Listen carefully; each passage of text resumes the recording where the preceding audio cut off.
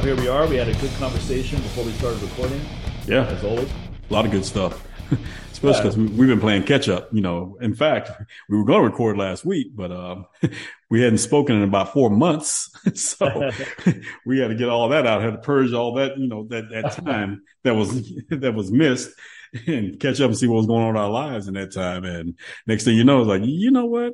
Probably not going to record an episode today. We've been on the phone about 4 hours. Sun's starting to go down. We Exactly. missed the window. You got to record a show within a certain time frame. Yeah, exactly. Otherwise, it becomes the and the show.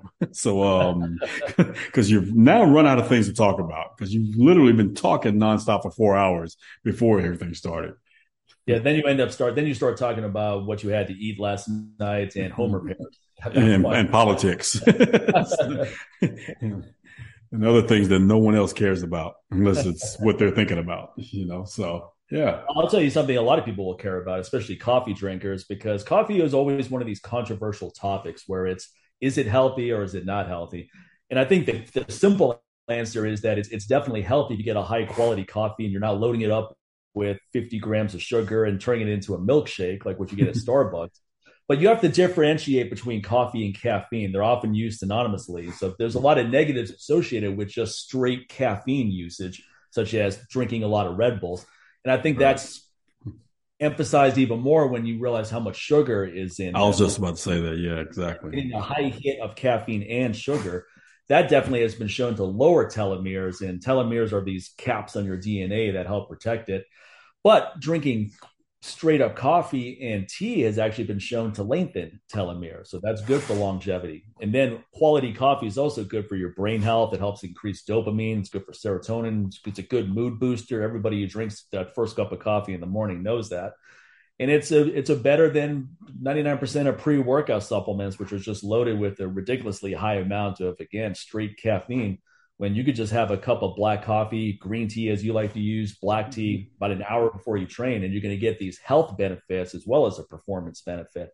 So I think the simple answer is that caffeine is not bad. It just depends on how you're getting it, because I think there have to be a lot of these other cofactors with caffeine to balance out any possible negatives, so that when you isolate one component of something and then you just expand it, it's not getting all the other cofactors. Just like whenever they try to replicate the benefits of, let's say, fruits, they're trying to make a fruit powder supplement. It's never as good as the real thing. I mean, you've lost so many things in the process. Lost so many compounds of the fruit during that process. Unless it's fruit, might be good for someone traveling or someone that just doesn't have access all the time. Maybe you're on the road all the time, but it doesn't. It's not as good as the real things. Where we're right. Because at that point, it's not alive. I mean, a lot of the enzymes are gone now. Like I said, the compounds are gone. Unless even if you freeze dried it or something like that, still, again, it's not as good as when you had it right then at that moment. Yeah. In its true form. So anytime you change the form of something, you're just going to lose some of the process. It's going to lose some of its compounds in that process, man. Yeah, I think especially when you isolate something, thinking like, this is the beneficial part of the whole thing. So let's just isolate this, concentrate it, and we get rid of all the other cofactors. But it's usually the synergy of all these things that's exactly. I mean, you can sit there and take the lead singer from a great band and you let them go solo, but sometimes after a while, it's like, okay, you need your band back, okay, because you realize like, okay, it was actually that group that I really liked. I liked the lead singer, but his projects by himself, they kind of sucked. You know what comes to mind when you're saying that? Vince Neil and Motley Crue. That's the first thing that came to my mind. Remember when Motley Crue replaced Vince Neil and that tanked? And he wasn't bad. The singer they had, I forget his name, but he was actually a really good singer. But it's just they became a completely different band. It didn't sound like Motley Crue. It still sounded good, but it was almost like a genre shift.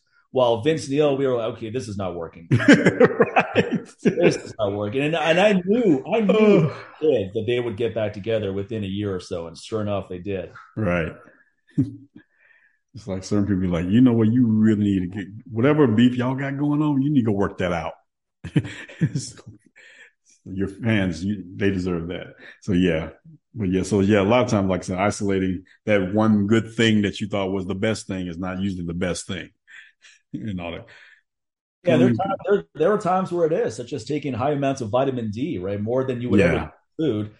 And not everyone has access to sun. And even if you do, you have to expose so much skin for a prolonged period of time. exactly. And I can't see, I can't really see how much, what are you going to eat that's going to give you anywhere between 20,000 to 40,000 IUs of vitamin D. I can't even think of it. Not even 1,000 IUs. I mean, yeah, exactly. some mushrooms are made in a certain way to be more concentrated with vitamin D, but even then, it's just a nominal amount. It's certainly not a efficacious amount. Right. Because even though people think like, oh, you need like 5,000 to 10,000 IUs of vitamin D. Yeah, look, that's very lowballing it for a lot of folks because they're so deficient. Right. And they live in certain areas where they're like if you're someone living in England or Washington State, you should laugh at anyone that tells you that you need to have the most you need is 10,000 IUs of vitamin D. Yeah, you don't know until you get a blood test. Yeah, you got to definitely get tested. Exactly. Someone may get 5,000, and that puts them into an optimal range. Over 60, over 80 is even better. Over 60 is really good, but not many, like you said, not too many people. I take 10,000 to 10,000 to me is my baseline dosage. I often go higher than that to get it where I need it to go. And Dr. Gordon made a good point about this. He said that the recommendations often don't go above 4,000. He goes, well, what if 4,000 doesn't get me into an optimal range? There's no point taking it at all if it's not going to get you to an optimal range. You're still at the bottom of that vitamin D testing range. Exactly. And I even say that to, people that look like me, because there's this little myth, in the Black community thinking like, oh, I'm heavily melanated. I don't need to get as much sun. I got plenty of no. That's the biggest myth is just the fact that even saying that we don't get sunburn when we're out in the sun too long. Bullshit. Okay. So, so here's the thing, man. Again, get tested no matter who you are. And don't just sit there and think that, oh, my skin's darker and I'm good. Nah, not necessarily. Because you're not factoring a whole lot of other things. Well, that's because you're actually thinking that you're living optimally as far as the way you eat, sleep, everything else for that to all work in place. And it's still not even enough. So, and 99.99% chance that, you're not even anywhere being close to optimal in those other categories either. So testing, like I said, there's so many places you can get tests now. And a lot of you, if you have insurance, you just bring it up when you're doing your yearly or whatever. So just kind of get a baseline from there and go. Yeah, I think the testing with vitamin D is useful just so you know where you're at. And it makes a difference, man. But like when you're vitamin D deficient and you start looking at the symptoms of that, pretty much I'm sure everybody they're like, oh shit. Yeah, I'm experiencing that. I experienced that too. Oh yeah, I'm feeling that too. Yeah, most likely you're vitamin D deficient. And it's very important. Between that's one of those overlooked vitamins by itself. And also B12 too, man. Even people that sit there and they love to call out people who are plant-based, like, oh, they're B12 deficient. Yeah, a lot of you meat eaters are too. Yeah. Because it's not like, you're getting the highest quality meat, the majority of folks. They're not, and how much can you really consume? Once again, it's one of those things like, even to get as much as you need, are you really consuming that much to get that? Because you got to break it down and digest it and all that other stuff too. So, man, things are not as simple as a lot of these industries try to make it. Say, oh, just get this amount and you'll feel this, or this will address this thing with this amount. Like, really? You don't know that. If it only could be that simple. Yeah. That's why personalization is so important. So you know exactly where you're at. I also think it's also a mistake when we're going to talk about training as well, where I think when someone tries to replicate someone else's program, thinking they're going to get the exact same results as them, you may get good results, you may even get better results, but most likely you're probably not going to get anywhere near in the ballpark because it's not taking you into the equation. Your length, your central nervous system facilitation. I mean, there's so many other factors of what works well for one person is not going to work well for another person. Right. I mean, past issues that you may have had, injuries you may have had, or, there are things that you haven't addressed and you've got like this imbalance, with certain muscles or whatever, because you've overcompensated for years for certain things because you haven't addressed an unknown injury, but you just thought like, oh, this has always been off a little bit. I'll just do this thing here to take care of that, so I can still do the exercise that I want to do. So it's just so many different things because, like I said, we're not carbon copies of each other. Even if that doesn't even work for twins. Okay. Even twins have their own individual things going on. Yeah, they may look alike, but they're not exactly, they'll look exactly alike. There's still something a little different about the other one where you can differentiate it, whatever. So, I mean, even someone like Dorian Yates, considered one of the greatest bodybuilders ever, people often ask him, how come you didn't emphasize barbell squats more? And he goes, I used to do that early in my career, but I developed some injuries, so it just wasn't a good fit for me anymore. Mm-hmm. So he found that combination of leg presses and then hack squats after and leg extensions gave him incredible development without the wear and tear. Yeah. So that's just an example. And a lot of other people have tried that and it works well for them too. It's not going to work well for everyone. That's what he figured out works best for him. Clearly he had the results. Right, yeah. He didn't have lack of legs development from not doing barbell squats. But often people feel that if you're not doing barbell squats, you're missing out completely. Like you have to do that. And it's for a lot of people, it's a great move. For others, maybe it started off as a good move. Now you got a couple injuries or some limitations, some flexibility limitations, and now it's no longer the best fit. And one thing you'll learn is when you've been training as long as us, is that not every move is going to be the ideal move for your body type. Yeah. Career. Hell, even the way you hold the bar is not going to be as optimal, right. In certain ways. I mean, just like, I like to go a little lower with the bar, on my back when I'm doing barbell squats. It works a little bit better for me. Not necessarily. I mean, there's some people, they put their feet in a certain way, distance or whatever. It works better for them, like with deadlifts.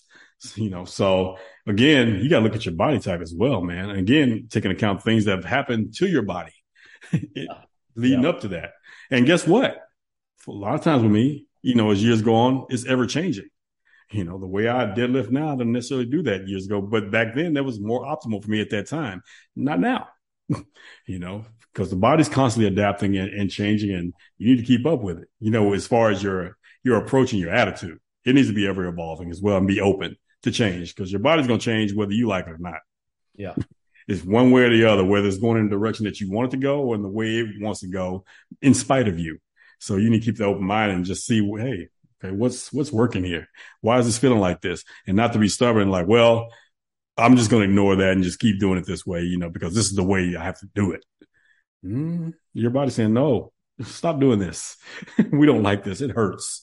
It's starting to cause. Here's an analogy I like to use with people too. I go, to get the most out of the food you eat, not only do you have to pick the right foods, you have to take your time with it, chew it thoroughly. Don't try to blast through the meal as quickly as possible and then get back to whatever you're doing.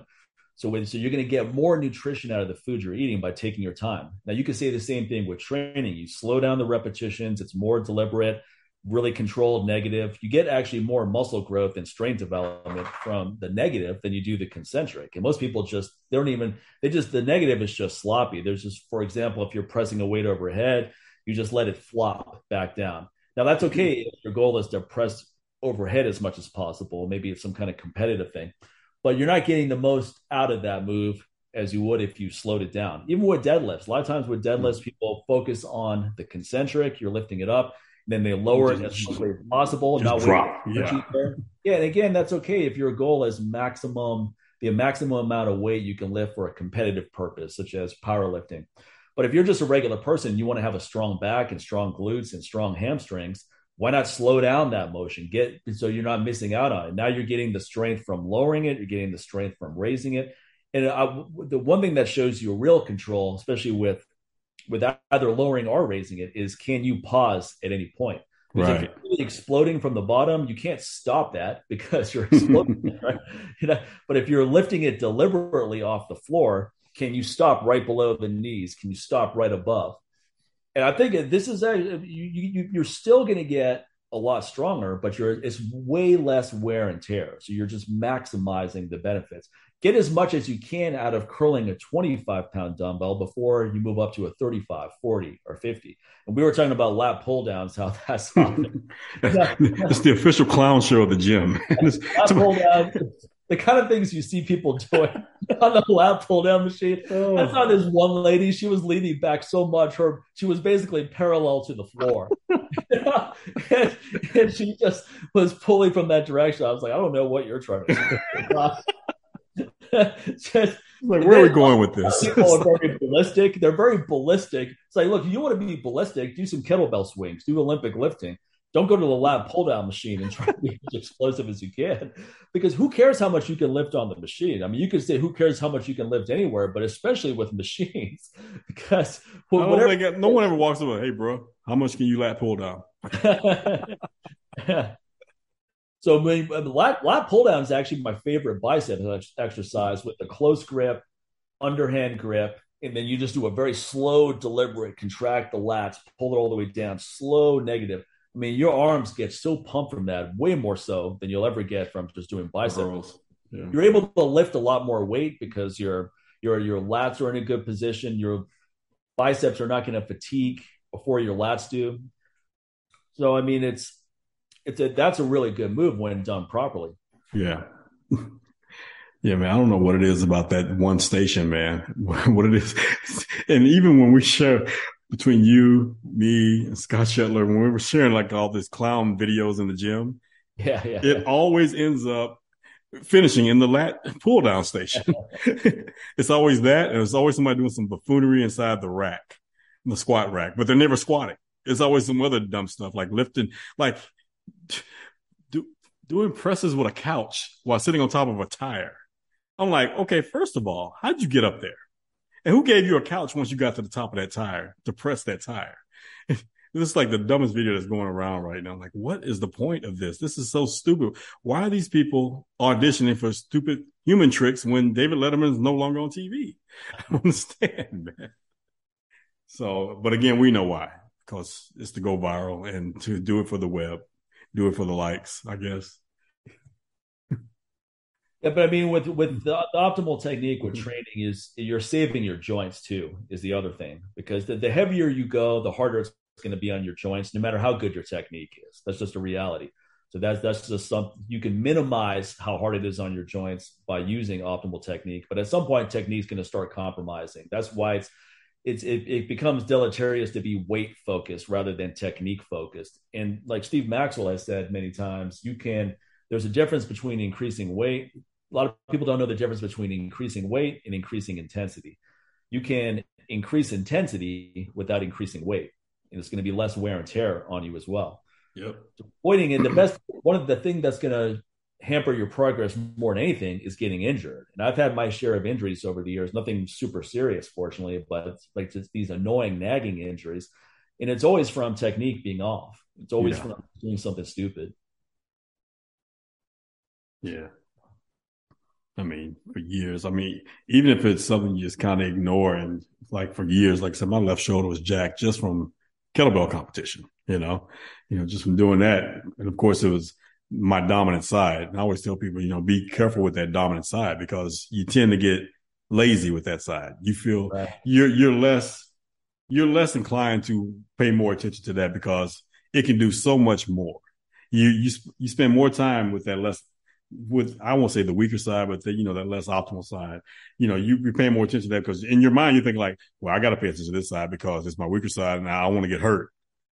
But you don't have the same attitude with that dominant side either. You're like, oh, it's good. It'll be okay. It's kind of like when we talk about mental health. It's like, you got friends who seem like they got their stuff together and they always seem like they're in charge of their life or whatever. You feel like, I don't have to check in on him. He's good. But then the other ones who always complain or just seem like they're always worried about something, whatever, you constantly checking in with them and making sure they're good. I was like, so it's good to have some balance because you'd be surprised. Yeah, we can go on this tangent a little bit because I always have fun stuff to say there. But now we're starting to develop an epidemic of guys who want to talk too much, right? That's the way the pendulum always swings. Come on, you know what we were talking about before we got on this? We were talking about the sauna, and you talking about these guys talking to you in the sauna. I'm like, and I just got perturbed when you said that. I'm like, God, why does everybody come to the sauna to talk? It's hot. Shut the fuck up. I don't want to talk. They're either talking too much or everybody's on their phone. I'm like, why are you on your phone in the sauna? Like, really? Like, it can be worse than that. I had to get out of the sauna one time because there was this very rotund guy in there. He kept on squeezing his bitch tits to get rid of sweat. And I was like, all right, I can't be in this room. I need to get out of here right now. I was like, I see this corner of my vision, but I don't even turn and look. Like this big fat motherfucker who had he had bigger breasts than most women do out there, and he kept squeezing the sweat. He kept squeezing his own hooters. I was like, Oh shit. Oh god, that was a bad visual. Oh my god. yeah, man. Oh, Oh, oh I man. don't even use the sauna anymore just because Yeah, for good reason. That's traumatizing. well, not because that was one of the kinks, but usually by the time I finish a workout, I just want to go home. I don't want to go sit in the sauna. I'm already sweating a lot. It's hot as fuck out here, so I can just roll my windows down and drive home. Oh man. Oh gosh, man. You could just if it wasn't so dangerous, you could probably just do your own podcast out of the sauna and just have sauna tales. Jeez. But yeah, man. That threw me off. What were we talking about? I can't get this visual of dudes in there milking himself inside the sauna right now. Yeah, I think you were talking about weak links and things that Yeah, people yeah, yeah, yeah, yeah. And that become problems overcompensating. over time. Yeah. Yeah. But yeah, It actually, doesn't like I give yourself said, time to heal either. That's I another was thing. just well, I was just about to say, I said nothing feels good right now because I gave myself some time just to not keep pushing through or trying to lighten up. What I actually just gave myself time just to leave it alone. To where now I feel for the first time, like when I'm pressing now, I feel balanced. I don't feel like one shoulder's about to pop out or pop up or or there's a little twinge. There's one little sticking point where it's like, it seems like it'll just the bone will just like pop when we pause for a second, then it'll just like pop. And that pop is kind of like you've entered a danger zone. It almost feels like, I don't know, man. It's like having a sphincter in your shoulder where it's like, okay, I've gone somewhere I should not have gone at this point. So it feels good to be balanced out now, man, where it's like, okay, everything feels good where I'm not constantly thinking about a certain part, like, okay, I don't want to do too much over here because this might hurt, or I might re-injure this and re-aggravate this or whatever. It's like, it feels good. And a lot of that has come down to what we're talking about. Like I said, just those slow, eccentric like moves as well. Like I said, so those slow negatives have been my friend as of late. It Yeah. feels good to kind of get back to that. It's been a long time. I really focused on the negatives. And, I mean, so, try doing 5 pull-ups where you hold the top for a oh, second, I know. And creep down. Oh, and then you don't explode at the bottom. Dead hang, yep. concentrated eccentric. You don't explode. You just squeeze and lift up slowly. Hold the top, lower under 4 seconds. Man, you're going to get more out of 5 repetitions out of that than just banging out reps 10, 15. Yeah. So always look at maximize the most you can out of something before you progress in terms of adding more weight, because there's other ways to increase intensity. Hey, there's a life lesson in that carries over to other parts of your life. Think about it. So you're being really efficient with money. You can be really efficient with your training because you're maximizing every part of it before progressing. Yep. Exactly. Especially these days, money wise, you want to get the most out of whatever you have. But look, if you're going to pay $10 for a jar of peanut butter now, you want to make sure that you want to stretch that out. You don't want to sit there and just like go through and just like, okay, well, I'm gonna start the day off with a shake, and I'm gonna put 3 big globs of peanut butter in it. Then you have a peanut butter and jelly sandwich, and then it's like, nah, bro, you need to stretch this out, bro. You need to be judicious with that uses. I'll tell you, the biggest fans of peanut butter in this household are my dogs. Dogs, man, my dogs love it. I'm looking at them like, hey, man, that's why I don't give that to them. I let my wife do it because they can look at me. If I'm having peanut butter, they don't even bother coming near me. They know I'm not sharing because that's where I want to train them that way. Whereas my wife grabs it, oh, they just run up like, all right, feed us. And she goes, oh. I said, well, that's how you train them now. They expect if they smell peanut butter and see it in your hands, you're the one giving it to them. They look at me like, oh, F that guy. He's not sharing. He's an asshole. Well, in this stage of Grover's life, it's all fun food because he's towards the end. We lost our dog, Mickey, a couple of weeks ago.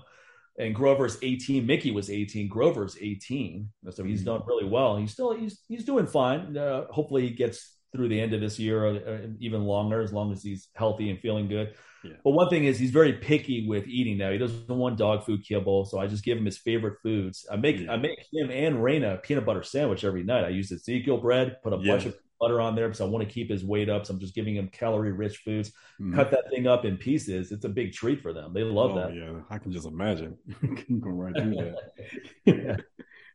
Hell, so you have to get creative with older dogs because their appetite starts changing. Yeah, They start becoming very picky. Yeah, I mean, people are the same way. I have to kind of stay on my mom, whatever. I'm like, I didn't feel like eating it. I said, you need to eat, woman. I said, you're not in a position to like, I didn't feel like eating. You need to eat. You need something. So, and once I introduce it, exact opposite problem of the average person. Oh, I know. Like, how often do you have to tell the average person, look, man, you need to eat. What are you doing? You're not eating enough.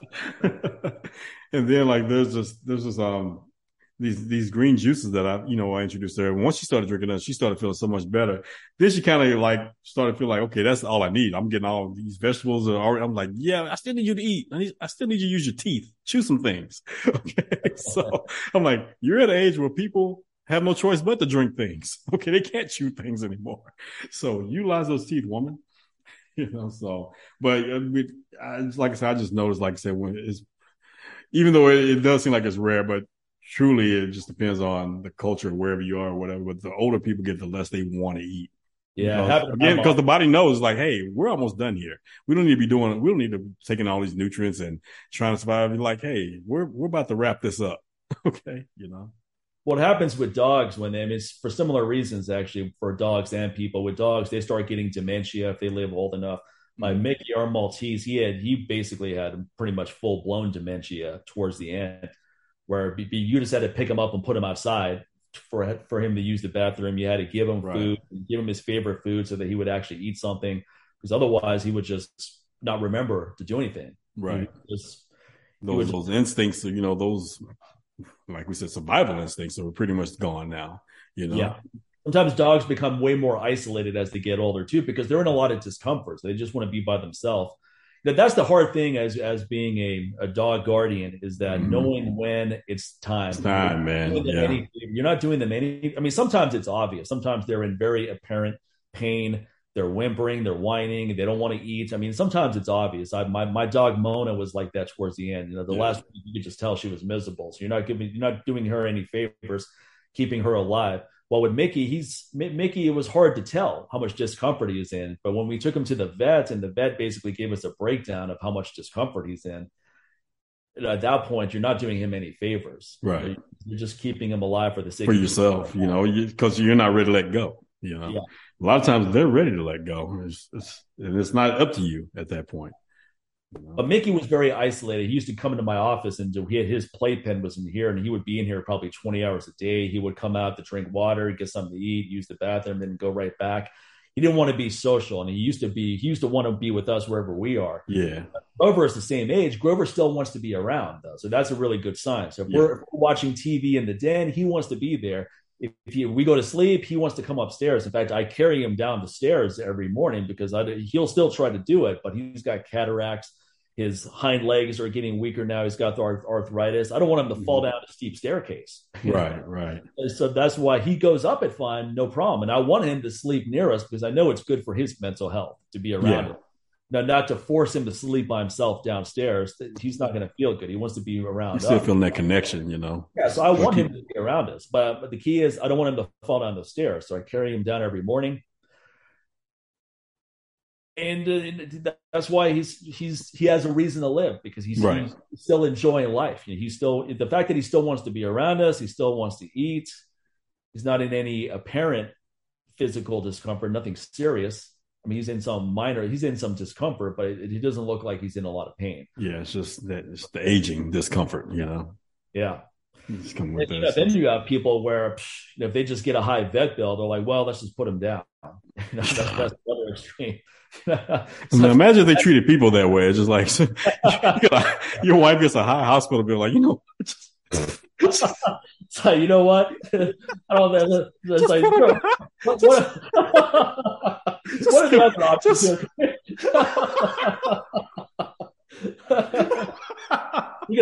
She's gonna find out real fast. You look at the bill, you're like, wait a minute. $1,200 for an ambulance ride? You know what? Next time, just leave her ass in the bedroom. Let her bleed out. Shit, it's cheaper. Plus, I make money. She'll die. I get insurance. Okay. It's a win-win. She won't have to suffer anymore. Neither will I. Oh, shit. Oh, man. Yeah, to my note to self, also to cut back on some of those hospital bills, always ask for an itemized as receipt or itemized bill. That's another little hack right there. And a lot of times you can get out of paying a lot of that stuff. It's so funny how these little things you get rewarded with, which is like bucking the system, Right. like, getting forgiven $10,000, $20,000 on a student loan because you made some bad choices about your education, you know. And all you that paid off your student loans, F you. Yeah, you have a master's degree in women's studies, and now you finally realize that it's not marketable in the market. Like I have a PhD in women's studies. It's like, well, yeah, and I got a 16-year-old little brother too, who's just as qualified. He studies women all the damn time. He has a house full of sisters. Okay, so we saved a lot of money with that one.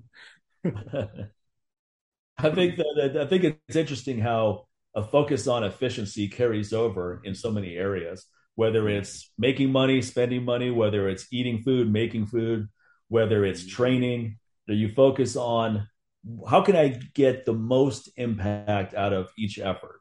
Even if it's running errands, you be efficient. When you're like, okay, on this day, I need to go to this store and this store. Let me go to those on the same day because they're closer together. I don't have to waste as much gas, because they're all within the same little perimeter. Oh, I need to go on this side of town to do this. Well, let me do this on a day when I'm probably going to have something else I need to do going in that direction so I can make it efficient. But there's some people like they're doing something where they have to go across town to do this, then go on the other side of town, do this, and then do the other side of town, do this. And they're like going to 5 or 6 different places, but they've traveled like 200-300 miles in the same city they live in, and just to pick up one or two things or do one or two things or whatever, instead of trying to find a way to efficiently put it all together. Right. And save more but then they'll be on social media bitching about gas prices. Yeah, I'll tell you what's not efficient is taking a picture of the receipt and posting it. And no one cares. Yeah. No one because guess what? You're not the only one. You're not the one. You're not the last car in America, okay, that needs to get gas. No, but it's people who complain together often stay together. Or people who complain together become good friends together, whatever the saying is. It's very tribal, Yeah, because complaining is a bonding experience for a lot of people. I call it's trauma bonding, but that's not even real trauma. No, that's my point about why no one should post it, because it's such a trivial problem that it's like we're supposed to feel sorry for you for this big deal. Well, I was very privileged at the fact that you can actually get on your $1,200 phone and post a picture on social media about these gas prices, saying that, you're going broke. It's not like you're using, I don't know, a Motorola Razr to post this stuff, or you're still using a BlackBerry. It's like, how much does that phone that you're posting this picture cost? But again, it's very privileged for the fact that you actually have time in your day that you can post something, complain about gas prices, when there are people who don't even have a car, will never have a car. They're happy if they can even get clean water that day, and they probably can't. So it's like I said, it just becomes this thing. It becomes a conversation when you have nothing to talk about. It kind of goes back to what you talking about the dog park, and right. People talking about home improvement, and politics and what they've eaten that day, because most people are not really living an interesting life. Right. Or don't even know what an interesting life would even look like for them, because they bought into the fact that this is what you're supposed to do. You're supposed to talk about politics. You're supposed to talk about what you eat. You're supposed to, talk about home improvement, because that's what people talk about, or talk about the weather. Like, man, look at all this rain we're getting. Yeah, I'm here. I live here. I know. I'm witnessing it. So you kind of buy into the culture of these things, instead of questioning those things at the same time. So look, man, my thing is, hey, if gas is too high, I try to limit where I'm going. If it's not truly necessary, I cut it out. Stay home. Honestly, it's cheaper to stay home anyway. So as soon as you walk out the door, the money machine is getting started at that point. Yeah. You know, the clock is ticking now. It's just like, The because meter, like getting into yeah, the meter. Because as soon as you yeah. walk out the door, there is somebody competing to take money out of your pocket. As soon as you walk out that door, hell, as soon as you log onto that computer, it starts. So even that helps to keep your computer off or your phone out of your hand, because somebody is vying to take money away from you all the freaking time, man. So you just got to be efficient who you decide to give it to. But as with anyone, just like with training, just take some time to put some thought into it and make it work for you. And if it's not, change it up. Figure out what it is, you know? I mean, I don't think you can ever go wrong by being very pedantic about optimal technique, just being very fixated on optimal technique. It's not enough. I mean, if I lift something heavy, I don't want to just lift something heavy. I want it to look good. I want people to right. Technique looks great on that. That looks effortless. That looks effortless. That's cool. That's a cool sensation. If I lift something heavy, but it looks like my body's about to break in half and hoarding, and you're never going to see me doing that because I never do that. I never take it to that point because who cares? Who cares? Right. Especially at this stage when I've been working out since I was 18. I don't have anything to prove to anybody at this point. This is solely for me. Like, we're talking about how we both used to train other people. And now we work out just for ourselves now. That's cool. It feels so good, man. It's like, it's just me, you know? And I don't care whether you're looking at me weird or whatever else, because I don't care, you know, or to the point, like we were saying, like you can always tell when people realize you know what you're doing, because it becomes just as much a spectacle to them as the person that's convulsing, you know, in the lat pull down station, you know, because it's like you see that guy and then you see a guy like, okay, look how that guy's doing that deadlift. Okay. He's not being spastic. He looks very focused, you know, and very on point with that. Yeah, what's that guy about? You're not making a lot of grunting sounds. Exactly. Like, he's lifting all that quietly. Okay. He's not slamming it down either. Okay. I watched this one powerlifter at some competitions, huge black guy, and he deadlifted 900 pounds or something. Mm-hmm, I've seen it. The thing that impressed me the most about it is he put that bar down with so much control. It barely made a sound when he put it on the floor. I was like, man, if that guy can do that with 900 pounds, what am I doing?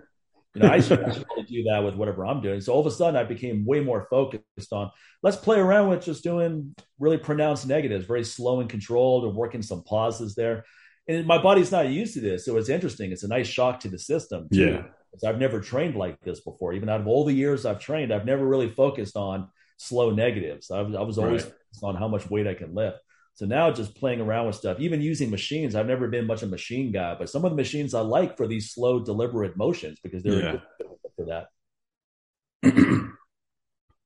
Yeah, like another one that like felt really good was like doing on the machine doing a decline chest press.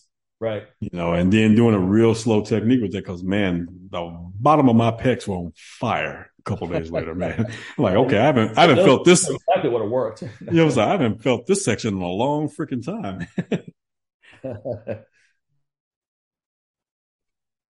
Dragon flags are another good one. I mean, most people can't even do one rep. It's a very difficult exercise. Yeah. When you do them slow, I mean, really the only way to do it is slow and control it, because otherwise you just, can you just imagine somebody just dropping their legs and just shooting back up and trying to bounce off the bench. That's not going to go well. That's for sure. You don't see anyone doing ballistic. No, that's not going to end well.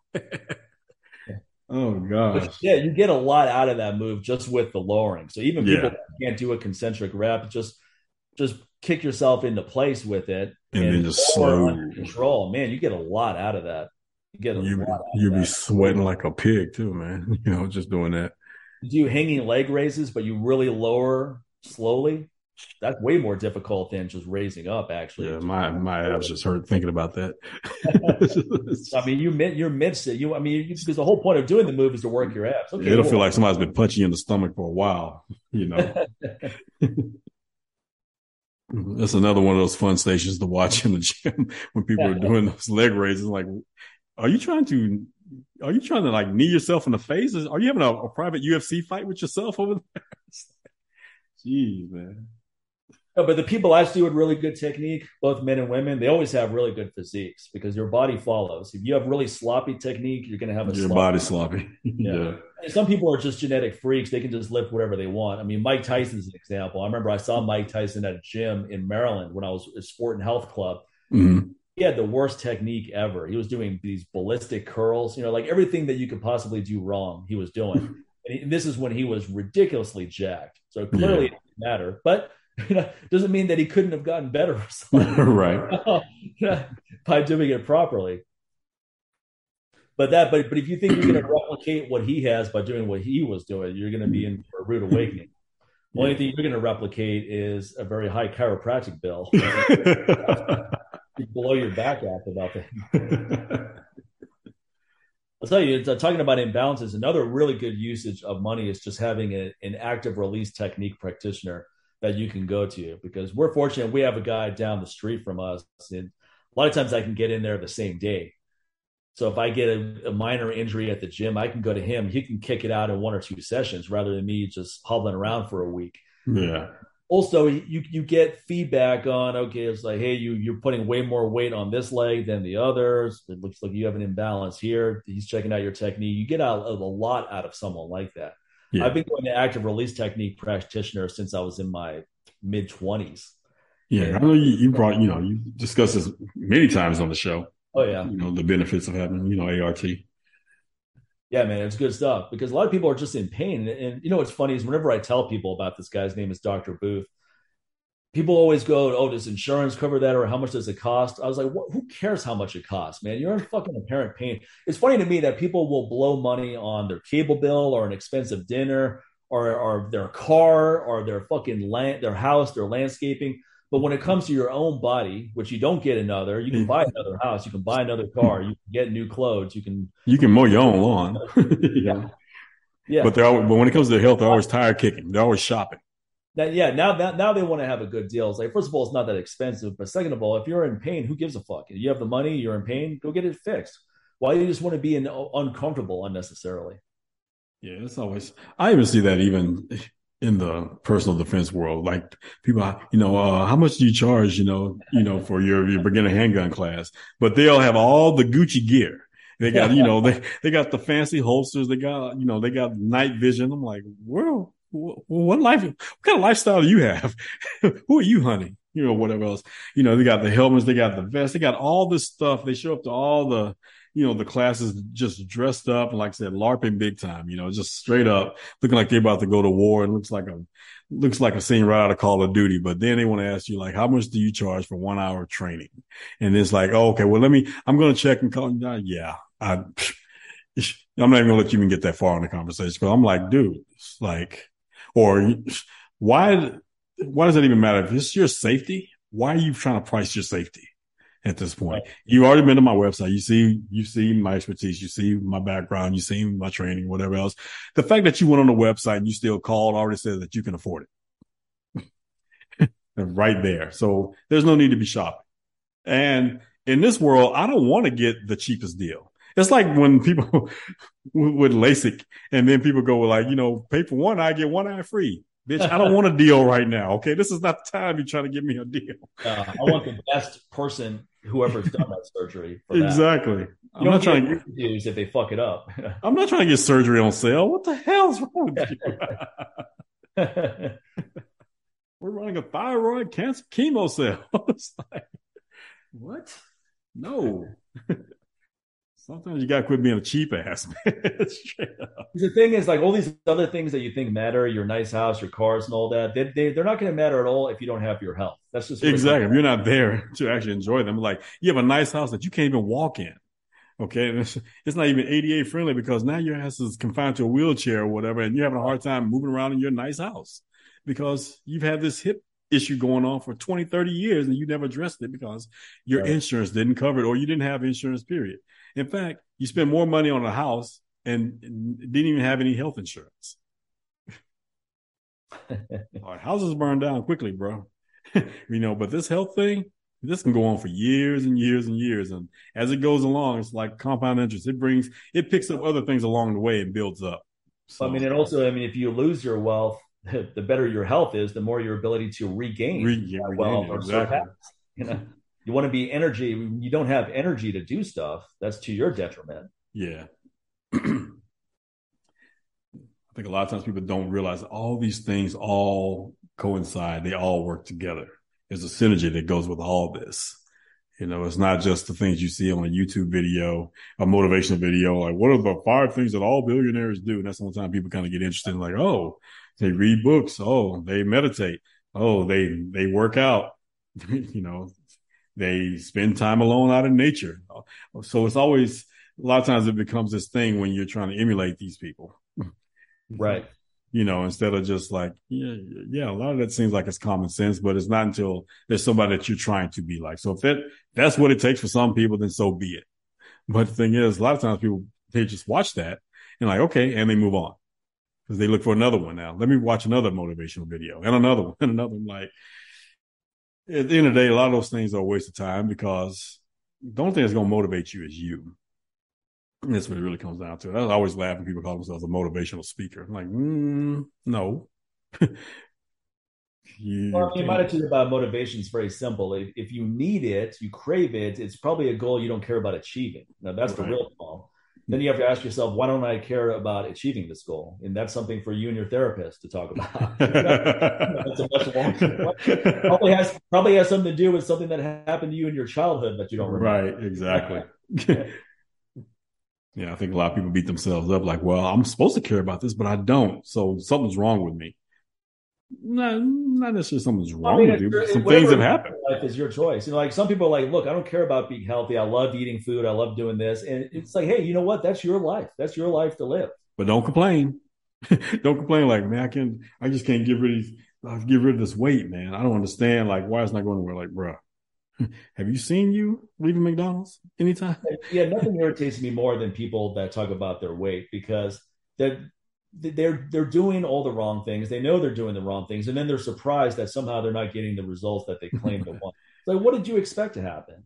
And then and the easy thing to do is be like, well, once you get older, you start accumulating fatty acids. Like, you do. Nope. I don't. You know why a lot of people have a lot of stomach fat? Because they have high stress. I don't have high stress. So there's no reason for my body to accumulate a lot of stomach fat. I'm not burning cortisol all day long. What am I stressed about? Personal life's good. Professional life's good. Health is good. The things that stress me out are suffering of other beings, like kids that human trafficking or animals that are suffering. Yeah, that's stressful. But it's even more stressful if you're not doing anything about it. Yeah, that's the thing. Exactly. You're actually doing stuff about it. You can't solve everything, but at least you feel proactive. Like, well, let me do something about this, because right away that's empowering. Yeah. Can't save every dog, but you can go rescue one, and that's going to make all the difference to that dog. I can guarantee you that. You can't rescue every dog, but you can donate to the no-kill shelters. Yeah, there you go. Yeah, and help them. You can foster dogs, help them get into a new home. You can retweet when they're doing a foster day, or an adoption day. You can just retweet it, repost it. You don't know who's going to see that in your timeline. It's like, you know what? My cousin in New York, she's been wanting a dog, and hey, okay, here's that rescue shelter and this sanctuary or whatever in New York. Let me tell her about it. I just happened to see it on this guy in Houston. He had reposted it. You never know. You know who's out there, man. Well, I'll tell you, I don't post much about my personal life, but every once in a while I post clips and me having a good time with the dogs. And I'll tell you, the reason why I do that is for the feedback I got from a great guy, one of my customers recently. He said, I love seeing your clips with your dogs because you're having so much fun and it looks nice to have around. He goes, I'm going to get a place now that allows dogs because I want to have some furry friends like that. I was like, cool, man, good. That's the kind of thing I want to motivate people to do. And that's what I want to show is that it goes a long way then. You know what? You need to go out and foster, adopt, don't shop. And you're constantly saying that eventually people become mute to that. Yeah, they do. But when they see it, they're like, oh, man. Yeah. And they start thinking like, I actually want to have fun like that. Wow. Even if they may have had an experience or they've never had an animal before, or they may have had a negative experience or something like that. And that negative experience may not necessarily be with the animal itself, but it may have been with a parent that, like, we're never getting a dog. I hate dogs, or they're doing this, or dogs will do this, and they're this problem. They've heard all this negativity growing up. So they've been kind of conditioned to think like, last thing I want to do is have an animal and have to take care of one, because they've heard how much of a responsibility it is and why it's a pain and whatever growing up, listen to adults talk about it, Right. but then they see all this like, well, I don't know, man, this dude looks pretty damn happy. And I know he's busy, but he still finds time to have fun. Like, And then next thing you know, you never know. They might go to, a shelter or something and just go for that weekend just to go walk a dog. It's kind of like, I hate to compare it to a car, but it's kind of like you go test drive a car before you buy it to see if it's a good fit for you. Same thing. So I suggest, hey, go to that shelter, that sanctuary, and go and walk the dogs for an hour or two and see how you two get along. Yeah. Just see how you feel when you do that. And then from there, the next step, go foster if you're ready to do that. Just to see what it's like, or just keep one overnight. Just kind of see how you gel with that, how it works when it's actually in your environment amongst your things. Because some people are very particular about their stuff. Like, because guess what? They're going to want to get on your things because they're in this home that they think is going to be theirs too. So instead of just going all out like some people do, like, I want a dog, and they go get a dog, and they're the worst people to have a dog. Just like some people are like, I have a penis, you have a vagina, we're married, let's go make a kid. No. It's not that simple. It's like, are you qualified to be a parent? Oh my gosh. Are you really ready to have kids? Just because you can produce doesn't mean you're going to be productive. Okay. Hell, taking care of a dog is a good first step to see whether you're a good parent. Because if you can't even do that well, what makes you think you're going to be a good parent? Here's one thing about it. Dogs usually don't talk back. So, it gets a little, you up the ante when you actually bring in a human that talks. Because that's usually that's where the challenges really begin. Because that means they're thinking and they're saying things and they're questioning things. They're challenging things. They're telling you things. A dog's feedback is very simple. Hey, man, I'm hungry. Hey, man, don't abuse me. Hey, man, give me some love. I don't care if it's just 5-10 minutes. 10 minutes is good for a lot of dogs. They're like, all right, that's enough. A cat is 10 seconds. It's like, all right, quit touching me, human. You're creepy. Yeah, a lot of dogs really have things figured out. I mean, Raina and I go to almost the same park every day. And I'll be honest, sometimes I'm like, I'm tired of walking around this neighborhood. Even though it's a nice neighborhood, I've been doing it for a long time. I'll tell you who's not bored is her. It's never right. It's never boring to get in the car and drive somewhere. That's always exciting. It's never boring to go to the park, even if we don't run into other dogs. I mean, she loves other dogs, and that's the big highlight. But even if we don't, she loves exploring. She wants to be outside. Yeah. And then she's super calm for the rest. But by the time we get home, she's good for the evening. Hey, man, it's just like a kid. It's like a kid. When you take kids and let them play in the park or whatever else, look, man, a tired kid is a good kid. I remember one of my cousins brought her kids over this years ago, and we were at Mandalay Bay, and her daughter especially was just super hyper. So I said, okay, here's what we're going to do, kids. Every time we come across one of these staircases, we're going to race up it. We're going to run up it as fast as possible. And after maybe the fourth or fifth, she's like, okay, I don't think I want to do that anymore. She was tired, but she was having fun initially. I was like, you know what? I'm an energetic adult, so we're going to work this energy out. And everyone's going to be happy, and everyone was happy. So you say you're not misbehaving. You just have a lot of energy. Exactly. It's just like dogs. A lot of times, they're full of energy because they need to get out and do something. Hey, look, even as my energy is still really good. I do everything right to keep sure my energy is good. So I'm like that too. I'm like, what? I get restless sometimes, man. Yeah, I need to go skateboard. I was like, let me take Raina to the park. We're going to go skating for the next 3 hours, and both of us are good after that. Yeah. So people need activity. Everybody needs activity to be healthy. And trust me, it really helps with mental health, big time. Oh, absolutely, man. Those walks I do every day. Keep that brain stimulated, keep it active, and also keep that brain from focusing on shit that just, like, a lot of times it's not even real, true, or keeps it out of those dark places. So give it enough activity. The only dark place it wants to be is sleep in a dark room with blacked out curtains, And definitely invest in those. Get those in your life. Blacked out curtains are the bomb, man. Oh yeah, those are great. We definitely have those. You have to have those in Las Vegas. I mean, yeah, it's just so bright out here. Yeah. You have these half-ass curtains. those Kleenexes that they cover your window. The kind of curtains we had back in the East Coast, believe me, that's not going to block out jack shit out here. You need them out here for two things. Not only is it bright, it's hot. So you need to kind of just stave off like the heat from Texas, with those blackout curtains, because it'll end up making your room hot, which makes you have to turn your AC down even more, which makes your light bill go through the roof. So that's another thing. Yeah, one of our listeners. I don't know if it's a listener of this or just someone who's in my newsletter, but he asked if I'm ever going to talk about all the ins and outs of Las Vegas, like the favorite restaurants, hotels, and all that. I Right. go, I don't know if I care to do an entire episode of that. Also, I don't really want people going to where I like to go. I'm not. I was like, I don't want a bunch of people going to these great places, ruin it for me. Hey, Mike. Hey, I man. can't even get a I'm room still listening to the anymore. show. Hey, man. Can I come? Hey, man, I you was know if like, I some come of this over stuff I there? want to keep to myself. There's no benefit to me for everyone else knowing like all these great places to go to. But one thing that's funny about people who live in Vegas, this is the thing I always find really funny is that people who live off strip, such as Henderson, the suburbs, Mhm. they hate the strip. They never go to the strip. I've had people tell me they haven't gone to the strip in 10 years, Yeah. 5 years.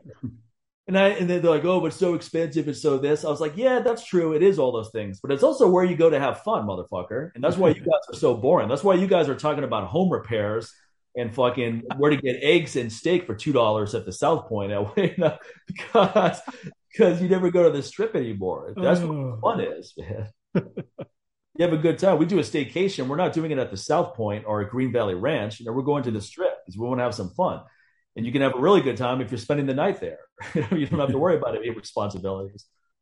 Yeah. People are going to South Point, talking about South Point steak and eggs. It's like, really? But I think some of the things that make people get into a rapidly aging state, number one, dressing like a dork. Forget about your testosterone levels. Although you may be dressing like a dork because you have low testosterone levels. Right? Hey, to when your testosterone goes down, those pants go up. Once you start wearing cargo shorts with white socks, right? It's all downhill from there. Those cargo shorts are pulled up to your belly button. That defeats the purpose of cargo shorts. I mean, Then you have a polo shirt tucked in with a belt. button to the top. It's like, like, can we make this outfit dorkier? We couldn't do it if we tried. Or the white tube socks with deck shoes. Like, what are you doing, man? What is that? Stop that. And then there's nothing more embarrassing than these guys at the barber shop whose wives are on site giving directions to the barber because this guy can't even make a decision. Why are you bringing your wife to the barbershop? First of all, that's a violation, man. Come on.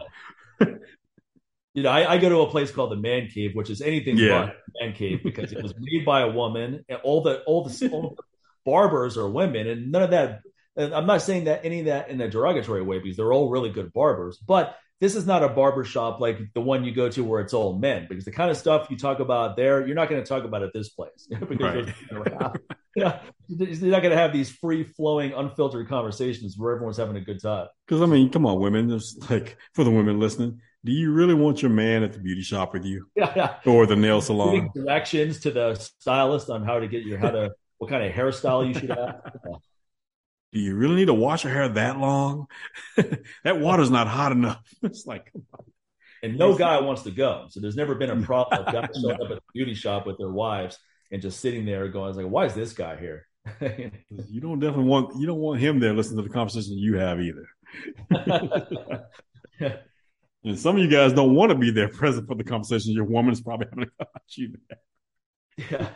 But I think what puts someone in a rapidly aging state more than anything else is just lack of enthusiasm for really anything. You're not learning any new skills. You're not excited about anything. That's really bad for your mental health. Yeah. That's just putting your mind into a cortisol drip type scenario where you're just you got to be excited about stuff. What's the point of being alive if you're not excited about anything? Hey, what's exciting about Groundhog's Day? Because that's what you're living, basically. You wake up, see your shadow, you go back in your hole, and you just hit repeat. So there's nothing exciting about that. To me, as a young person, it was always very important to develop a career of something I really enjoy doing, but also something that's going to be at least lucrative enough for my needs so that I have options. That's what. It's funny because you have in life, the happier you are, because you can tell people to fuck off, which is very important for your happiness. and you can pick and choose things you want to get into because people come at me with opportunities that some of them may be lucrative, but if I don't have any interest, I just say it right off the bat. Let's not waste any time here. You know what? It's just not something I'm really interested in doing. It's like, yeah, I understand the possible financial upside, but if I don't have any interest in doing it, it's not going to be a great outcome. And I don't want to put stuff out there that's half-assed. I just don't want to do it. Yeah, it's crazy because we kind of touched on this before we started talking. Just even like right now, like I said, this is a very economic trying time for people, but it's also a time where people are thinking like, okay, what can I do to kind of protect myself and hedge against all this stuff that's going on and the bigger things to come? Because trust me, we're just at the beginning of this recession stuff right now. So it's funny because my little brother reached out to me. He just asked like, hey, he had a quick question. He's like, if you had a certain amount of money, he said how much, to invest, what would you invest in to see a fast return on your money to invest more? Yeah. One of the first, so that right there, like I was telling you, I said two things you don't want to have in the same sentence together is invest and fast return, because 9 times out of 10, if you can get it quickly, it's probably not good for you. It's not good for you. And it's definitely not something that you're going to have some longevity with. So one thing about it, when you're investing in something, you want that thing to grow over time. That's what an investment is. If you get a one night stand, that's not a relationship. Okay. That's a quickie. That's a quick return right there. It's not an investment. Investment is putting some time and, committing to it and really trying to break it down and understand it and going along with the journey along the way to try to make it really successful. So, of course, I just told him, I said, look, dude, we're in a bear market and a recession right now. And, there's really no good fast returns of solid investments during this time, but the smart thing to do is to, buy and hold quality investments, something like a stock in great companies or index funds, especially right now with all the prices, being at these all-time lows, you're getting stuff on sale, man. So, something else like real estate, again, something gains even more value over time. But the one thing I told him to invest in is most important is himself, because, that comes with like learning a new skill. Yeah. And parlaying that into a side hustle, at the same time, so that, like I said, that's an investment in yourself. That's not something you're going to flip quickly. You're going to learn these things overnight. But the thing is, one thing about it, once you immerse yourself and, and spend a lot of time learning this new skill or whatever and you don't have to be an expert at it, but just be good enough, better than the average person that's claiming to be an expert. Then You're going to be on top and you can be able to charge more and do more and create more from that. So I always tell people this is the perfect time right now to bet on yourself and create things and really invest in yourself and find that side hustle, while things were slow. I mean, one of the best times was during the pandemic, during that time when everybody was stuck at home. But then there's a lot of people, was just trying to stay healthy and, get through it and get through the shock of all that. But, here we are right back in a different type of pandemic. We're in a financial pandemic now, because of the pandemic. It was one of the reasons because of the pandemic. So there are a lot of people who are working from home. There's some people not working at all. So you got to really start, gut checking like, hey, man, what is it that can interest you right now that you can parlay into, a side hustle? And even if you are still working, again, ask yourself, even though while you still have your 9 to 5, what is the other thing that interests you out there that you can parlay into a side hustle? It'll keep you interested. Don't just do it because you can make money from it, but it'll keep you interested while you're doing it, because nothing will make you lose money faster than trying to make some money off something that you can give two shits about. Yeah, I've always been fortunate that I've found ways since I got into the fitness industry. I've always chased whatever I find interesting. And more often than not, a lot of other people find it interesting too. So now they're coming to me because they don't have the time to do all the research or the desire to do all the research I do. And they know I'm not going to put them on stuff. So I can give them an honest assessment of whatever's going on. But I remember when I read Think and Grow Rich, one thing that stuck out with me the first time I read it is his emphasis on acquiring specialized knowledge, how important. And that was always something that was in the back of my head. So I'm pursuing my interests, but they just happen to be in the realm of specialized knowledge as well, especially hormone optimization stuff, because hormone optimization is the gift that keeps giving, meaning that the older you get, the more important it becomes. Yeah. So the older I get and still maintain a high level of fitness and energy and zeal for life, the more impressive it is too. It's a one thing for me to lift heavy weights when I'm 28. Big deal. People are always going to say, oh, you're 28. Yeah, well, I'm 48 now, motherfucker, and I'm still lifting heavy weights. Okay? Right. See, because of all this hormone optimization stuff that I found so important. because people thought I was way too pedantic with it early in my career. They're like, "Oh, Mike's always talking about hormones and how important that is." Blah blah blah blah blah. Though now everyone thinks they're a fucking hormone optimization expert. Yeah, hence check our last episode. Yeah, as we talked about on the last episode. But the reality is that hormone optimization is extremely important. It's important for your mood. It's important for your physique composition, for your gut health, for just your quality of overall health. Yeah. So if you have knowledge on how to help people improve their hormonal profile, which is the knowledge I have, that's very specialized knowledge. That's very high in demand. And a lot of people don't even realize that they want it because no one's ever exposed them to this before. So they hear about hormones, they're thinking, that's what women go through during menopause. Right. It's like, my girlfriend's got bad PMS syndrome. That's what. Or, men don't think about, their testosterone until they're like 80. It's like, oh, I don't have to worry about that right now. Even, right. I even heard doctors saying it, like, why are you worried about that? Why are you worried about that? I'm not worried about it. I'm focusing on it. So I don't ever have to worry about it. Right. Right. Yeah, I'm not worried about it. It's something that is of concern because you want to make sure it's in an optimal range. Because if it isn't, you're going to feel like shit sooner or later. And why wait until it's become completely depleted before you do something about it? Exactly. Why not stay ahead of the curve? When it makes it that much harder to reverse it, It's going to take a lot more effort that you're not willing to put in or have the energy to put in to reverse it. So get while the getting is good, bro. I mean, I didn't get into hormone optimization because I thought, this will make me a lot of money. I got into it for personal reasons because I was experiencing the symptoms that a lot of other people experience. And I go, what can I do about it? And then I go, man, the people in the fitness industry don't talk about this enough. This is so important for everything that we want. You want to improve your training performance, recovery. This is crucial. So I just happened to be one of the early pioneers in bringing that information to the fitness community, especially to the kettlebell world, because definitely no one in the kettlebell world was talking about the importance of that. But the funny thing that would happen is I would do a lecture at my kettlebell courses, and all of a sudden everybody was hungry for more of that. Yeah. Like, forget this kettlebell stuff. I want to learn. I want that information on how to make sure my dick still works. Tell me, look here, man. I don't want to spend another hour trying to train how to do the snatch. I want to spend another hour trying to learn how I can still get some.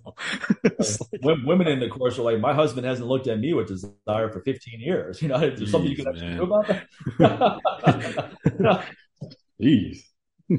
So the hormone stuff just keeps you feeling good and energetic and all that. So it just permeates to every other aspect of your life. Now you want to go do more stuff. You have energy to have more physical activity. You want to go on more vacations. You want to have a good time with your significant other. All those things are affected by your hormone profile. That's why why it's something I always emphasize. So when people have depression, I always think, let's look at your hormones. Yeah. Before we do anything else. Now, is it going to solve everyone's problems? No, but it's definitely going to improve. It's definitely going to improve things. You may still have depression, but you're going to have so much energy in other areas that you can deal with that depression right effectively than you could have if you have depression and depleted testosterone and depleted pregnenolone and you got no DHEA. You start addressing all these different things. All of a sudden, the depression is still there, but it doesn't handicap your life the way it did before. Right. I mean, it's starting to lose some of its steam. It's not being fed as much. Yeah. But I mean, you've always been a good example of someone that bets on yourself as long as I've known you. I think we did an episode where we talked about that because you've had so many different career paths and these were things that were of interest to you at the time. You maximized it and then you go, okay, I'm interested in this now. Let me try this out. And not in a funky way. You put a concerted amount of time into each thing that you've ever taken on. But after a while, you have a curious mind. You want to try other things. So you're betting, and also you're betting on yourself because you have the belief in yourself that you actually can learn new skills and develop a level of expertise. And that's important because a lot of people don't feel like they have that. I felt like that before I got into the fitness industry. I don't have any specialized knowledge on this. I'm just someone who enjoys this stuff. I don't know why anyone would pay me. I had those kind of doubts too and all that. Yeah, man. One thing about it, I get so focused. Like once it has my attention, it has my attention. Yeah. So that's why it's easy to let go of other things because I always see it this way. If I'm giving a lot of attention to something, that means whatever the other thing is no longer interests me, and I'm not going to waste my time anymore. It's time to get out. And you know me, once I get out, I'm out. It's just like, we were joking about just like the people that follow us or who we follow, like on Instagram, whatever. Like you'll talk about somebody that might be in the fitness world. I don't even know who that is because once I was done, I was done. I wasn't even actually trying to follow anybody in that world, or especially like in kettlebells. I'm like, I'm done with that. Yeah, You you're, know, you're probably not keeping tabs on what's going on in the DJ world. At no, this I'm not. So, and so when my boys bring up somebody like, hey man, so and so, who? You don't know so and so? No. Like, dude, I haven't done it in like almost 20 years. Why would I know who that is? I don't even care. It's fine. The ones I bring up, the ones who've been doing it for a while and they're still doing, which I'm like, damn, you still DJing? Oh, that dude's still at it? It's like some of these guys in their 50s and their 60s. I mean, but the thing is, they still have that passion to do it, which, I don't shit on that. I can appreciate that. It still energizes them, keeps them going. They're not just doing it because that's all they know and they're too lazy or feel like it's too late to try something else, because that will reflect in their work. But when I can still see these guys putting in that energy and still sound as if they were doing this 20, 30 years ago, I said, man, props to you that you still have that energy and that love to do it like that. I have the love for it on this side of the turntables now, being a fan. right. So I can appreciate it. I love the fact I can actually sit and appreciate it now. Just like I love the fact I can go to the gym and appreciate it's just me, and training and having my own self-discovery uninterrupted, Right. and not having to also focus on someone else, kind of getting that way as far as even with the personal defense. Like, it feels great to go to the range and just be there by myself. It's therapy for me. It's just me, I'm not having to constantly, not just having to explain, but, also kind of also be the watchdog looking out for people, Right. there, because not only is keeping them safe, but keeping me safe as well. So it becomes that thing. And mostly spending more time with investing in whatever that's a great world for me, because I don't have to worry about being with other people, because number one, I'm not an accredited investor. I'm not a financial expert. I don't have a degree in it. So therefore, even trying to manage somebody's money, whatever, that would be illegal without me being licensed and going through the rigmarole, which is great because I don't want to be in charge of other people's money. I don't want to be in charge because they'll never be satisfied. They'll ask you a million things. They'll constantly be micromanaging or whatever, even though they came to you because you knew something, a lot of things they did not know, but they'll constantly, and then again, even if you tell them there's a risk or whatever else, and they still take the risk, a lot of them won't take the responsibility that they took the risk. And most people will not risk what they're willing to lose, because most people are not willing to lose anything when it comes to their money. You got to really love the game. So if rarely you find someone that just, when it comes to investing, that they enjoy the game more than the money. Making money is cool and all, but they can like, it's the game. And I think that's probably, it can be one of the most beneficial attitudes to have when it comes to investing, because that means also, if you're looking at it like that, you've taken responsibility in your life before you even thought about going into investing, that you've done well with saving your money and putting your money in good places. You made smart choices when it came to purchases. You're not overextending yourself. You're not trying to just live credit card to credit card. You pretty much, either you are working in a job that you actually, enjoy, or you're making moves to get out of that into something better, or you have a business that, that you really fulfill with or whatever. So, it helps free your mind to where you can enjoy the game, because that's all making money is a game. It is just a game. And if you don't see it that way, when it's a necessity, you're not in a position really to be investing. When it's whatever you make, it's necessary. It's do or die. And probably the most irresponsible thing people could do is like sitting there betting everything they have on an investment, because again, it comes with a lot of freaking risk, no matter what that is, whether stocks, bonds, crypto, real estate, or business. That's another thing. A lot of people I want to be a business owner, and they buy these businesses that are shit. A lot of times these businesses are for sale because it's a shitty business. Right. It was ran shitty. And the person was probably inexperienced, or they no longer have the heart for it. And now you're trying to purchase something that wasn't yours to begin with. So you have even less heart to run this business. Right. So you got to be very particular on what you're investing your money in and putting that kind of stock, pun intended, into, so you got to really like I said, once you commit that it's a game and you're here to play the game, so be it. But another thing is, when you're playing the game, play to win. Don't play, most people play not to lose, and that's a bad attitude to have, so that's where you can kind of see the difference in a lot of people when it comes to the money game. When you're playing like, oh, I got to do this because I don't want to lose anything. That's not going to work. That's the wrong attitude to have, man. So that's another thing. You got to definitely have your mental health together for any of these things. Like I said, when you're playing to win, man, you have the advantage. When you're playing not to lose, you're already behind the curve. You're behind the 8 ball now, because your strategy is going to always suck. And most of everything that you do, whether you believe the universe or whatever else, every action you have is moving toward that thing you're focused on. If you're focusing not to lose, you're focusing on all the things that will make you lose. When you're focused on winning, that's what you're doing. You're constantly looking for those opportunities to increase your chances of winning. Whereas, like I said, the opposite is when you're playing, I don't want to lose anything, then you're constantly looking at things that will help you lose, that will make you lose those things. And so that's going to end up stifling you and scaring you and make you freeze in your tracks when there's an opportunity there, because instead of taking that opportunity, you think like, well, if I do this, that's a high risk and I could lose it all. Whereas when you're playing to win, you're like, oh, here's an opportunity. Let me check it out. Okay. This seems like it's something worth, putting some time into. I'm going to take this risk. It's always a chance you may not pan out the way you want, but it's also a chance that it will. Whereas the person with the other attitude is not thinking that way. It's like, well, it probably won't work. Yeah, you're right. Funny how that works. That's a good analogy. That's just a good philosophy for anything. I mean, training is a game too. Making training progress is a game. You have to come up with strategies. You come up with ideas. You execute things. You do the research, and then you play around with things. But also, I always say for most people, if you want to get strong physically, you have to get strong mentally too, because you have to use your mind a lot to figure out this whole thing. And people because your body will betray your ass in a minute. It's like, oh, you know what? We can't do another rep. And your mind's like, oh, go ahead and let's see what happens. Try it. Go ahead and do that. And it's empowering when you feel like you on your last step and you just couldn't do one more. And you're like, well, damn, I squeezed out one more. Okay. And then that carries over to the next session. And to other things too. You leave feeling good. You don't feel like you defeated. You don't feel like you lost or whatever. And it's kind of like sometimes that train to failure, people ignore the word failure. Sometimes it's just like, oh, I have nothing left. Like I just couldn't, man. That was it.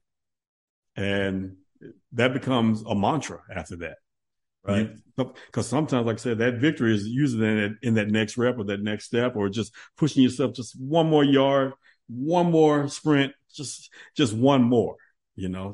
But at the same time, knowing when to leave something in the gas tank for next time, So it becomes this little tricky thing, but you gotta have your mind in the game to see where that is. Yeah.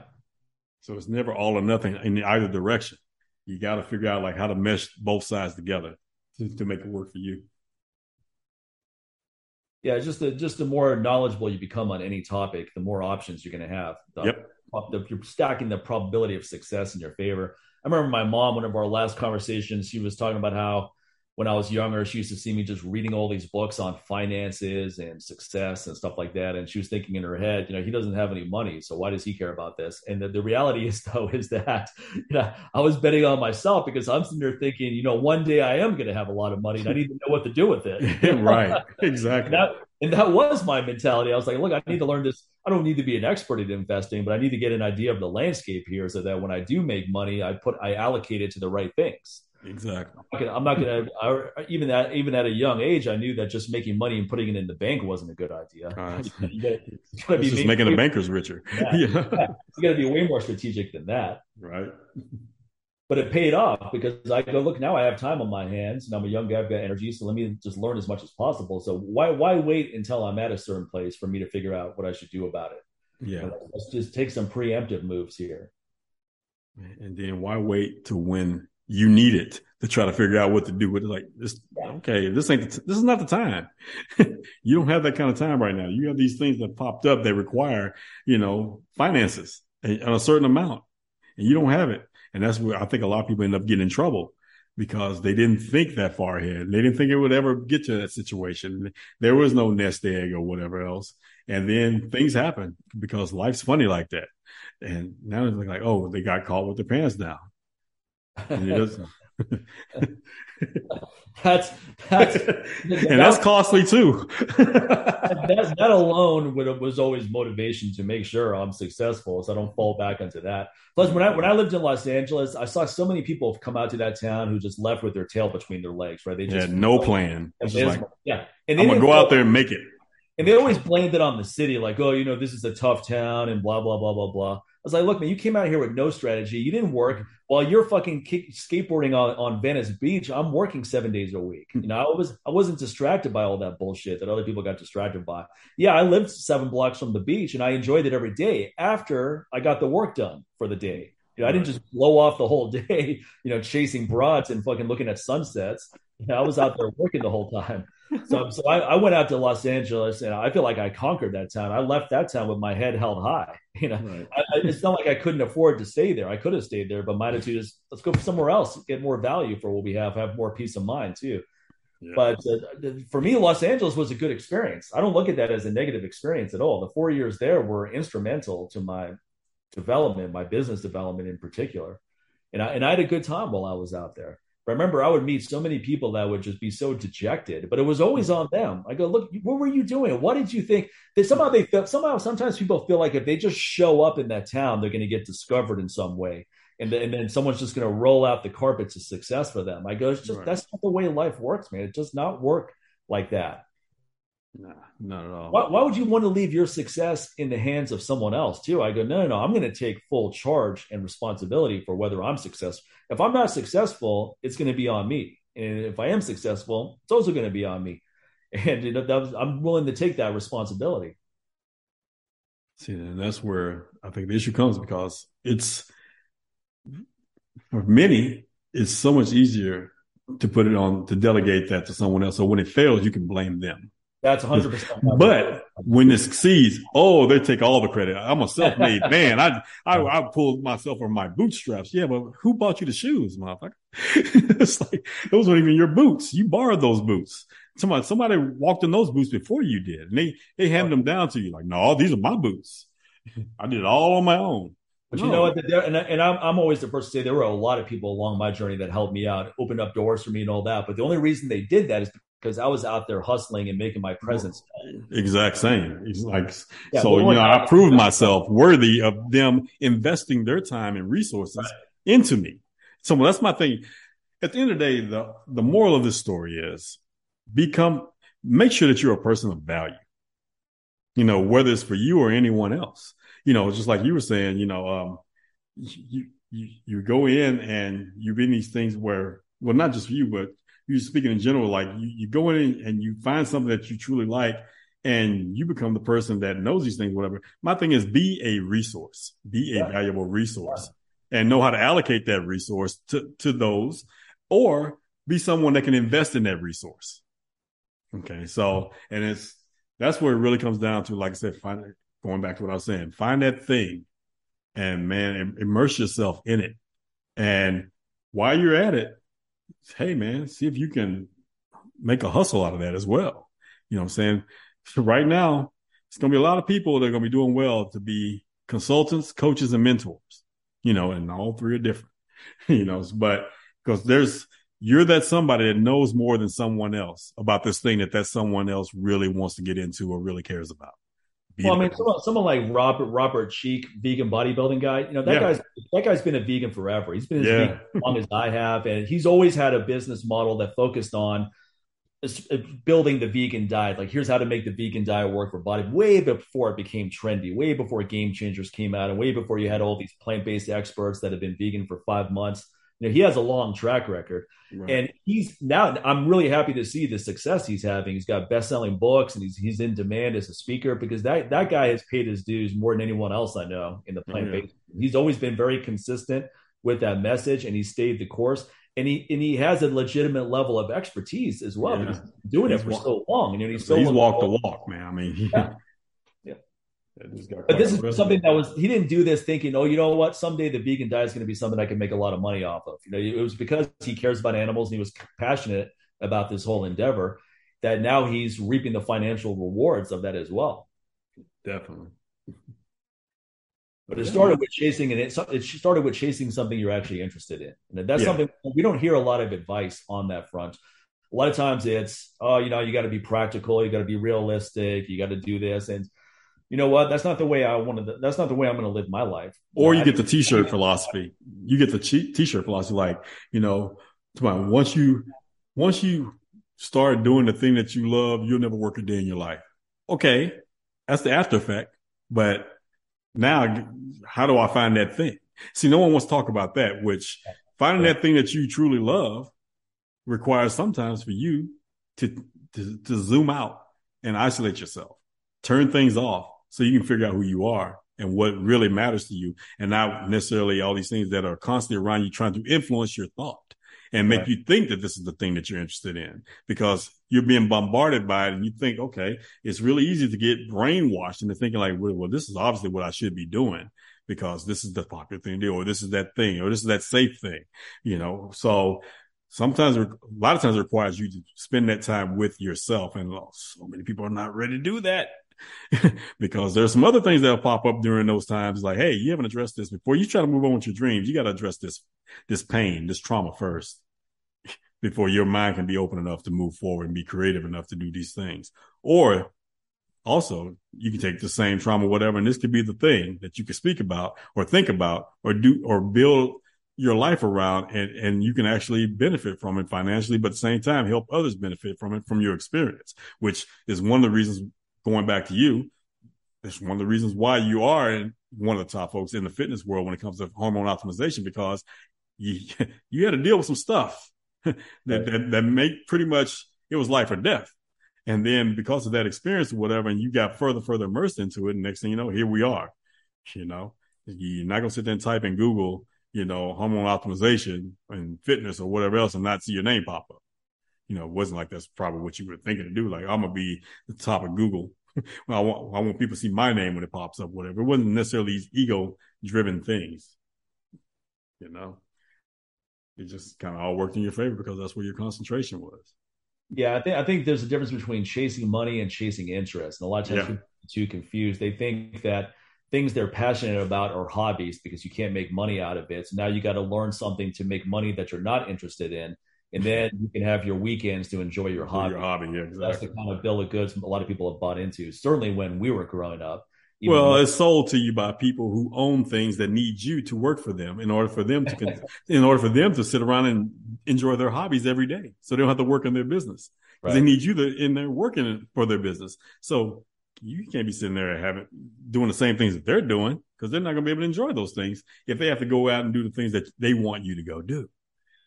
So funny how that works. That's Just Frankie, right? That's yes. Your friend, isn't it? Yeah. Sarah, okay. Yeah.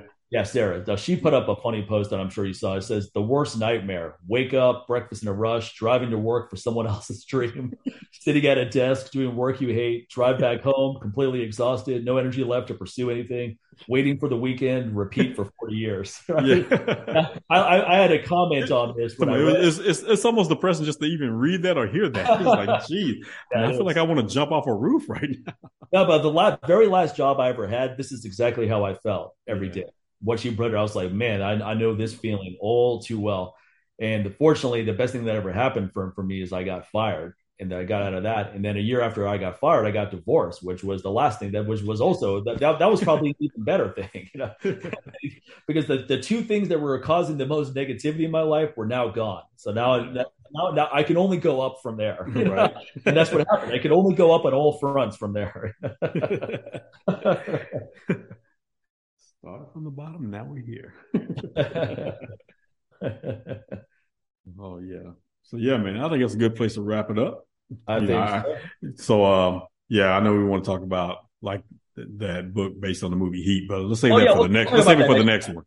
I haven't finished it yet, anyway. So that's what I was thinking. I was like, it'll give you time to finish up too, so we can kind of really go into it. But yeah, man. So like I said, that was a good discussion, man, and hopefully it really gets everyone's brains going, and juices flowing, and they can think about this when they're approaching their training, finances, life in general, man, and just find ways to stand out from the herd, man, because that's never fun. It's never fun. It's never fun just to be someone lost in the crowd. And I think that's why so many people feel such misery, because they are lost in the crowd. People just want to be seen. And no one says go out and do extra stuff just to get attention. But the thing is, see yourself first. And then if you recognize who you are and the things that matter to you, man, other people start seeing it too. And then you will definitely be seen. And like I said, you feel a lot more fulfilled because you're doing things for yourself, So absolutely. There you go, folks. So go ahead and marinate on that, and we'll catch you guys next time. Take care, everybody. Take care, everyone. That wraps up this week's Live Life Aggressively show. Be sure to head over to MikeMahler.com and NewWarriorTraining.com. Use the coupon code LLA12 and receive 12% off of your total purchase at either of those websites. Also, for more personal protection tips, make sure you head over to NewWarriorDefense.com. Support the production of the Live Life Aggressively show by heading over to Patreon.com and becoming a patron. Simply go to Patreon.com/LLA podcast. All Patreon subscribers receive Patreon-only access to our brand new show, Afterlife, which is a brand new behind-the-scenes episode that is not available to the public. Our Patreon subscribers also get to enjoy bigger discounts on all of our products by receiving patron-only discount codes beginning at 15% off on all products on MikeMahler.com and NewWarriorTraining.com. Don't forget to rate and review us on Apple Podcasts, Spotify, and Stitcher. Lastly, be sure to share the episode by following us on social media on Facebook as well as our new account on Instagram. Until the next episode, take care, everybody.